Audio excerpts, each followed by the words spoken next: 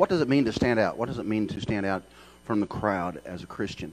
And this is our third week in this. The first week we talked about confronting our conforming, because the Bible says, don't be conformed to this world, but be transformed by the renewing of your mind.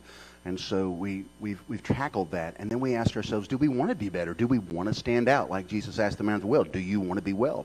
Well, we have to answer that question. Do we want to stick out? Do we want to be a witness for Christ? Last week we talked about how we are chosen. We are specifically and uniquely chosen by God for a ministry. We have been blessed to be a blessing. We have been saved to draw others to the cross. And today we're going to see that our calling or our choosing is to be our appointment has been to be an ambassador. There's a job site called Job Hero, and this is how they define the word ambassador. It sounds like a pretty sweet gig. Ambassadors represent the policies and interests of their home countries around the world. This is the highest ranking diplomatic position, requiring the ambassador to attend and host events with foreign leaders and with representatives while promoting their home nation's policies abroad. An ambassador typically lives in a foreign country for an extended amount of time and has varied day-to-day duties.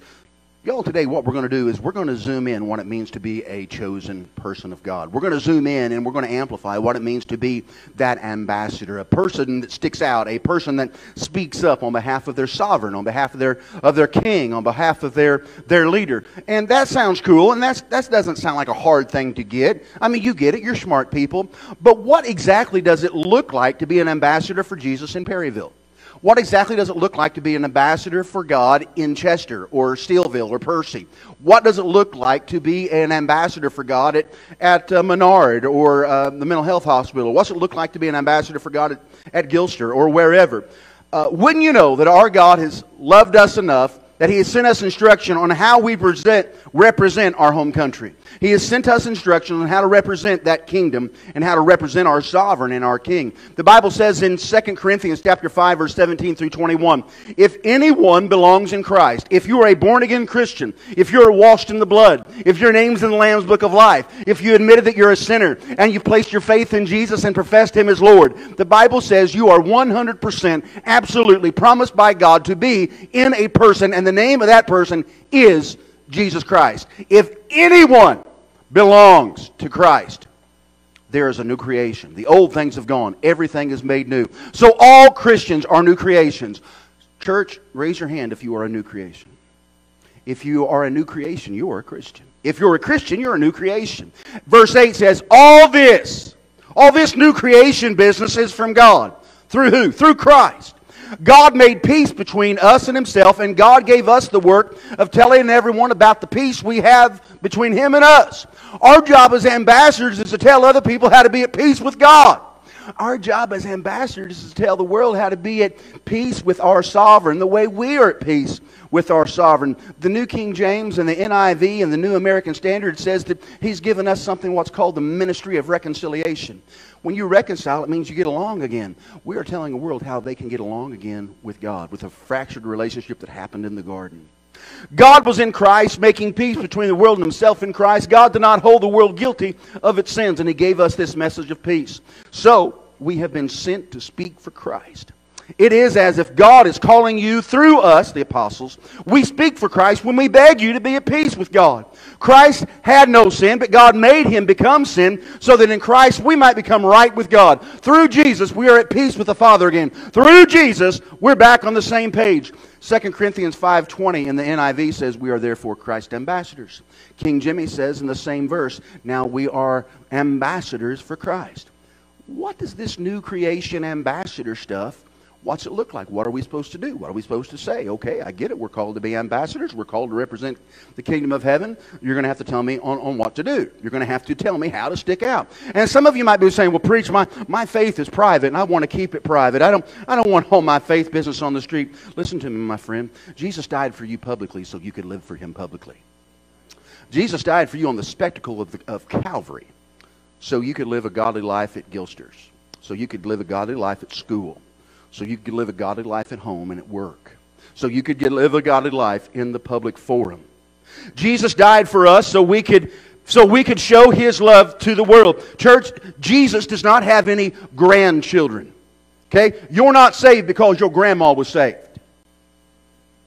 You're not saved because your mom and dad was saved. You're saved because you went to Jesus on your own and you found the salvation He has for you. You get saved because you've went to God. You go to God and you get your own salvation. And praise God, He will give it to you if you ask. There are no undercover ambassadors, just as there are no grandchildren in the kingdom. So let's unpack this. There are no covert ambassadors in our King's kingdoms. There are no covert ambassadors in our King's kingdom. That means you're not a secret, covert, clandestine, CIA type of Christian who's on the down low.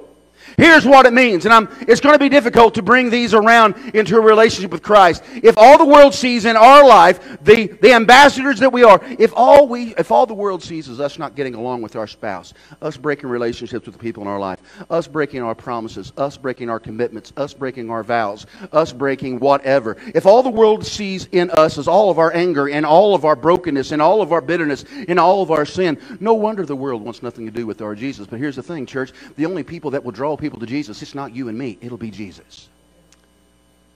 He's the only one that makes Christianity worth it all. It's not you and me's witness. It's not our witness, it's Him. In fact, if we're held up as an example, the world is in trouble. But when we hold Jesus up, He is our King.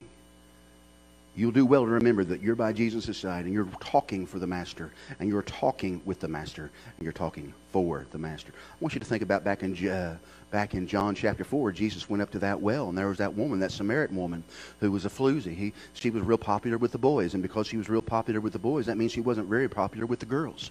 She went out there at noon, the heat of day, because she couldn't go out there in the morning because the women would make fun of her. She couldn't go out there at night because the same women who had made fun of her in the morning, they're going to be out there in the evening. So she went out there in the heat of day to be by herself.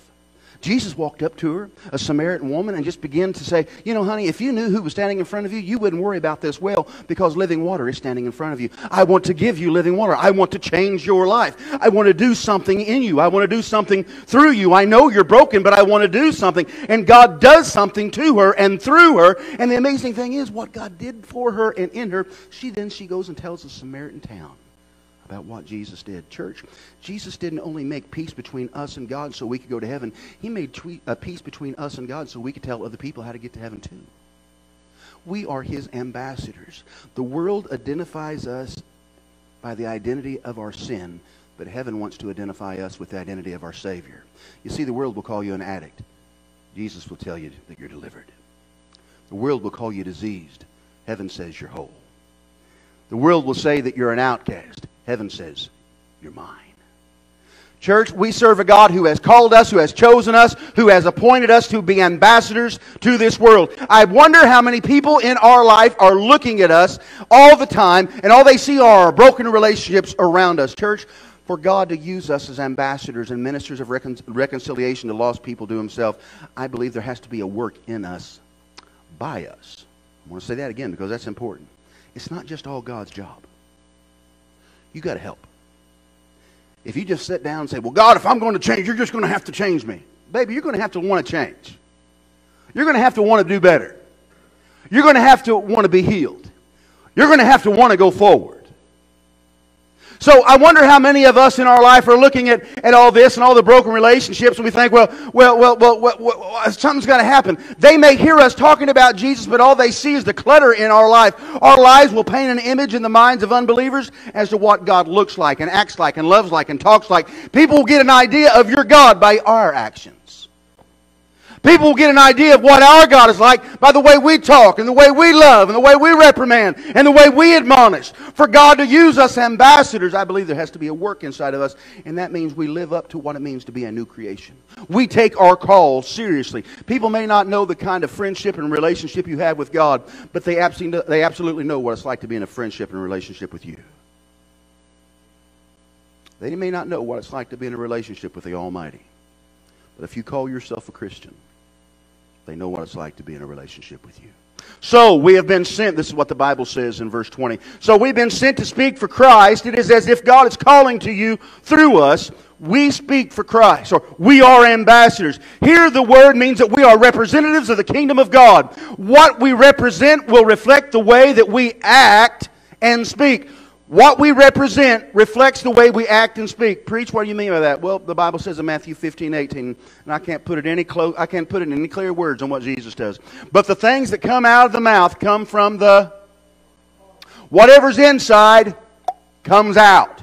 If you're in the world comes out. If you're in your kingdom comes out. If you're in selfishness, selfishness comes out. If you're in anger, anger comes out. If you're in lust, lust comes out. If you're in bitterness, bitterness comes out. If we represent the world, we will find ourselves fitting into the mold and representing the world's policies and the world's characteristics. But brother, the first time you get close to God, you start showing His policies and His characteristics and what He looks like, I promise you, you will stand out. I promise you. You will be doing what the ambassadors should be doing. You will be speaking for the kingdom. And if we represent Christ and God's eternal kingdom, we'll stand out because the policies and the characteristics of the kingdom of God are always opposed by the world. Here's the next key. If we decided to internally be all right with standing out, if we're okay with going against the grain, if we're okay with stopping playing chameleon, here's this next step for us to speak. Be willing to speak up. Not just be an ambassador, but be an ambassador who's not a mute. When Jesus spoke, I'm going to tell you something. People listened, and I'm going to tell you why. Matthew 7:28-29.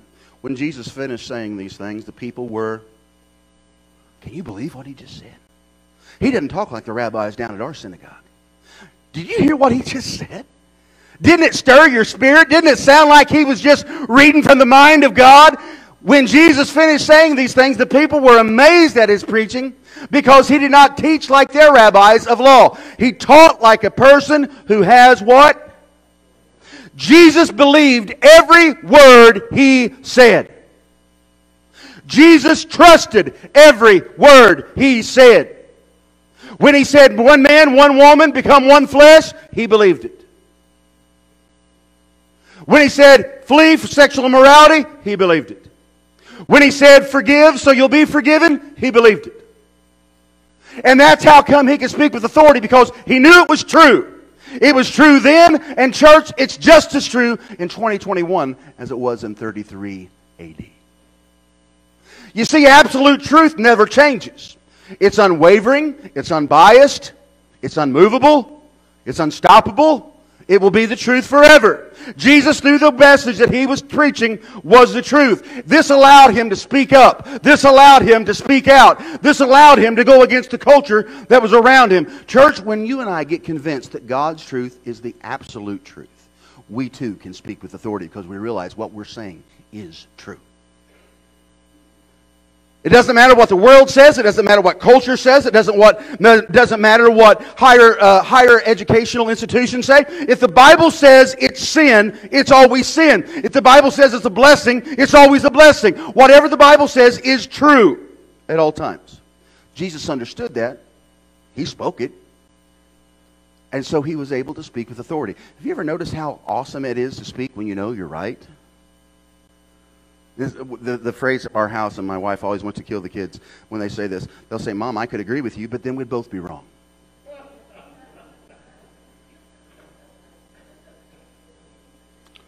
And by that time, I'm going out the back door because I don't want to see the fallout that's about to go down. But those boys think that they're absolutely right. Now, they're not, but they believe that they are.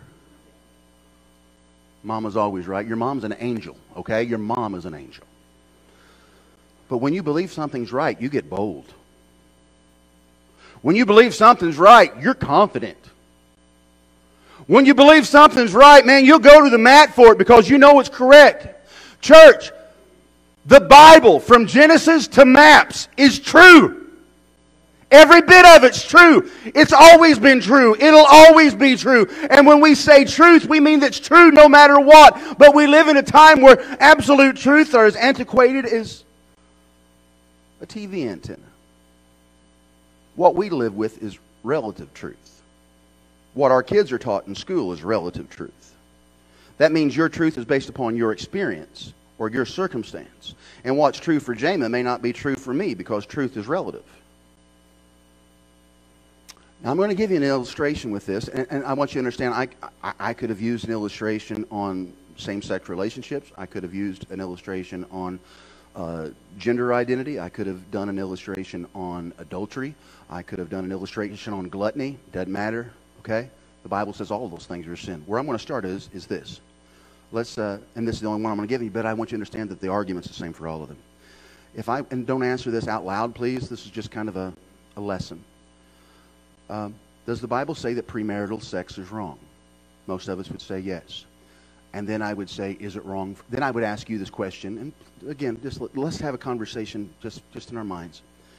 Does that mean that it's wrong for everybody? Now see, at that point, lots of people would say, well, it's wrong for me. And that's why I'm going to save myself for marriage. But I don't feel like I can judge everybody. I'm just saying it's wrong for me.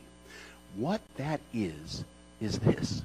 That's that relative truth coming in and creeping in that says, oh, that's okay for you to believe, but that's your truth. Truth is truth. Truth is truth for you, and truth is true for me. Truth is across the board. And to say that circumstances or environment or preference changes truth, that, my friend, is relative truth. You see, relative truth can change at the speed of a tweet, on a whim, or a survey. Let's see what God's Word says about premarital sex. And I want you to understand that I'm going to give you several real quick verses, but I could give you 25. And I could give you 25 on all those topics I talked about. Okay? Same-sex marriage, same-sex relationships, sexual identity. I could do that for all of them. But we're just doing this for the argument. Let's see what the Word of God says about premarital sex. Genesis 1:27, God created man in His own image. In the image of God, He created him. Male and female and non-binary and transgender and boys who think they're girls and girls who think... That doesn't say that at all, does it? You've got male and you've got female. Genesis 2:24. Okay, preach, you got me. For this reason, a man will leave his father and mother and be united to his wife. Which, hey guys, wife in the Bible is always a chick, always a woman, always, not one exception. And they become how many flesh? You know what that means, right? I don't got to tell you what that means. That means they were in a marriage bed together between man and wife. 1 Corinthians 6:16 and 18. Do you not know that he who unites himself with a prostitute is one with her body? For it is said, the two shall become one flesh. And I love what 18 says. Run from sexual immorality. Get out of there as quick as you possibly can. All other sins a man commits are outside this body, but he who sins sexually sins against his own body. Well, okay, but what's Jesus say, preach? Glad you asked. Matthew 19, verse 4 through 5. Remember that verse back in Genesis 1:27? Haven't you read Genesis 1:27? What was said all the way back on the first page?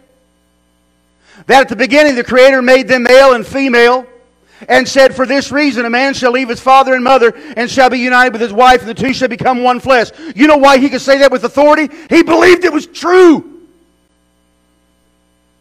He believed that's the way it is. That's not a relative truth, that's an absolute truth. It was an absolute truth in Genesis 1, and it's an absolute truth in the 62233. That's absolute truth. When you start dealing with absolute truth in a relative truth world, you will stand out.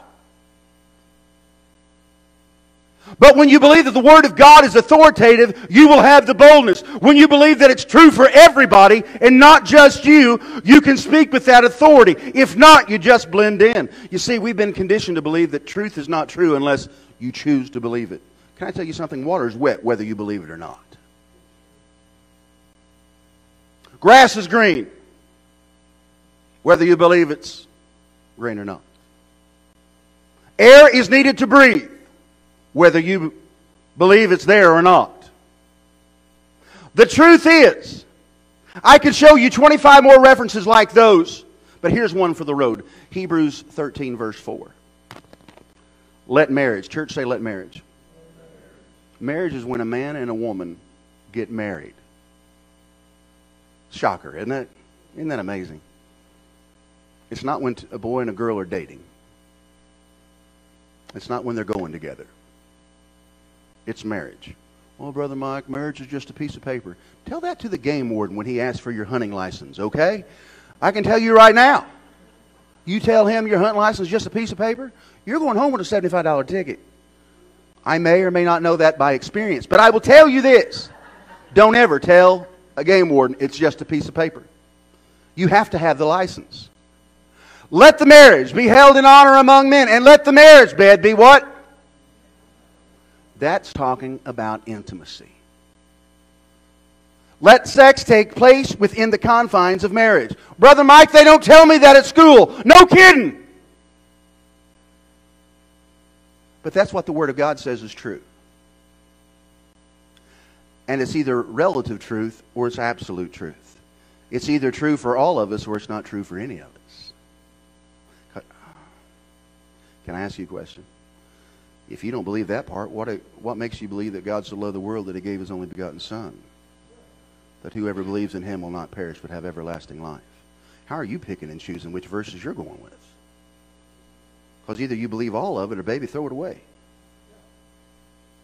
You see, the only part of the Bible you believe is the part of the Bible you do. Dang, that's not even in my notes. I don't know where I'm at, Miss Pam. We've been conditioned to believe that truth lies in our experiences, and if my experience is different than your experience, then my truth is different than your truth. Church, that's why 83% of all the kids in America under 18 thinks that there's no such thing as absolute truth. 83% believes that all truth is relative. Now, before we say, those stupid millennials, us old people are 75%. They're only 8% difference. I'm not going to argue about 8%. I'll go home for 8%. It's the same thing. So, y'all, it's not just them. We've been hacked too. And what I'm trying to make us do today is simply be aware of it. There's something that the world pushes down our throat called relative truth, and God's saying that's not true at all. Absolute truth is where you need to be. Now, you're going to catch some flack. You're not going to be conforming to the world. People are going to throw some insults at you, and that's okay. People's normal response to the things of God is always the same as it always has been. The world always rejects God's kingdom. The world always rejects the things of God. It's not new. They always reject them. My goodness, they hung Jesus on the cross. If we're going to stand out and speak up, you have to learn this last key. Learn to deal with rejection.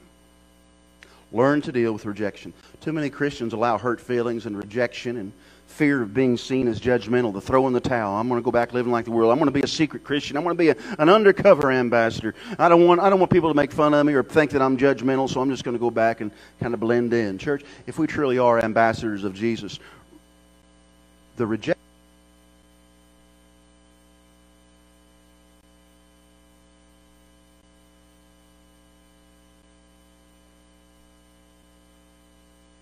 not rejecting you, they're rejecting your King. Church, if we are truly ambassadors of Christ, the rejection is not directed at us, it's at our kingdom. Even more importantly than that, as ambassadors, we are in the business of simply planting seed. We're simply in the business of telling people the gospel. We're simply in the business of putting it out there on the streets. Here's the thing. If I've saved somebody, they're still lost. If you save somebody, they're still lost. We don't save anybody. Jesus saves. All we do is tell the good news. All we do is tell the gospel. All we do is tell people how to come to peace with God. Friday, we had 21 kids here. Every single one of those 21 kids heard the gospel. My son told me this, because I was down in the Dauber. He said, Dad, don't measure success with numbers. We're measuring success by the amount of seed we sowed. You see, they don't have to accept you to go to heaven. They don't have to accept you or me to go to heaven. They accept Him to go to heaven. They don't even have to like us. But then again, I don't want to live my life in such a way that people aren't drawn to my God because they don't like me. Represent the characteristics and the policies of the kingdom. Be willing to speak up and speak out and speak truth. The seed of the gospel message will be planted. Paul said it like this, 1 Corinthians 3:6. I planted thee a seed. Apollos watered the seed, but who grew it? God grew the seed. Church, we do all we can and we know that God will give the increase. I think one of the biggest tricks the devil pulls on us is to convince us that we have to say the right thing at the right time to make a difference, or somebody's going to fall further away from God. If we say the wrong thing at the wrong time, or we get a Bible verse mixed up, we're going to push people away from God. Church, they're already lost. You're not going to send them to hell number 4. Tell them that Jesus loves them, and let's just try that. Invite them to church. You want to go crazy? Invite them to church with you. But church, doing nothing is not an option. Doing nothing is not an option. And I love that whole idea about, as ambassadors, this world is not our home. Okay, we're pilgrims here, okay? We're not settlers.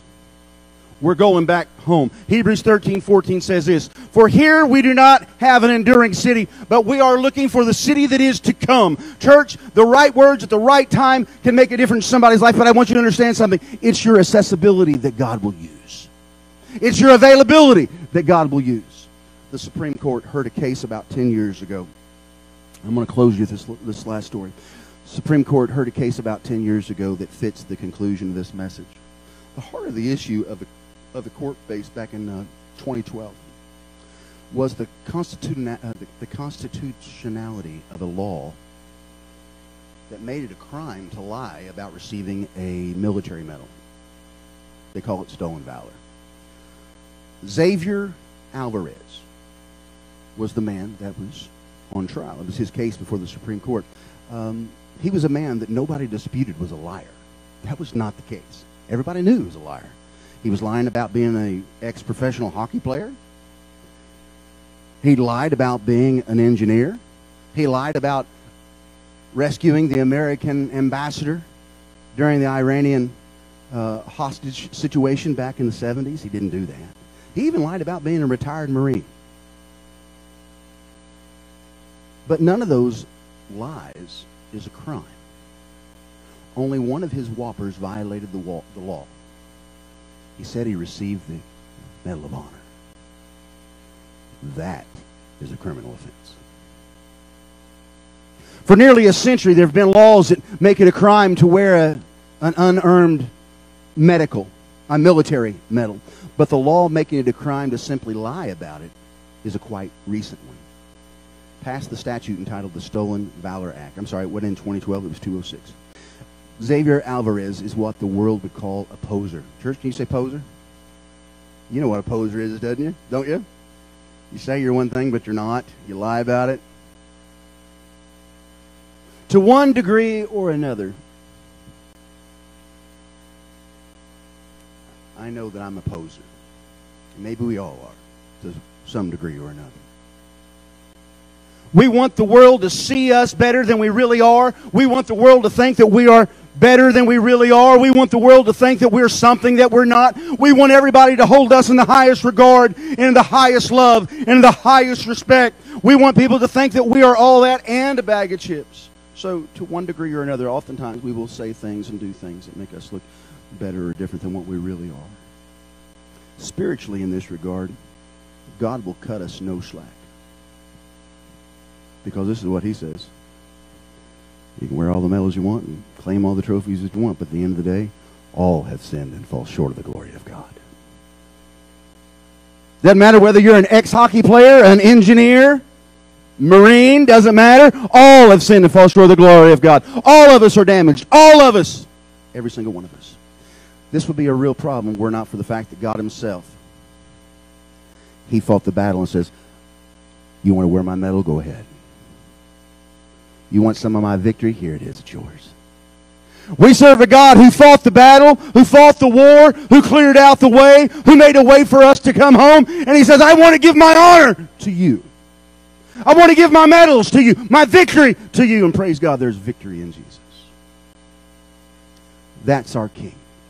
That's the one that we follow. Church, there is a joy and a peace and a confidence and a hope and an assurance being all in with God. And we are called to be God's voice to reconcile people to himself. He saved you so you could share how to be saved to other people. This includes a willingness to speak up, to speak out, and to speak the truth, to speak the good news of Jesus Christ. So, I hope that you're tired of blending in. And I hope today that you decide to stick out.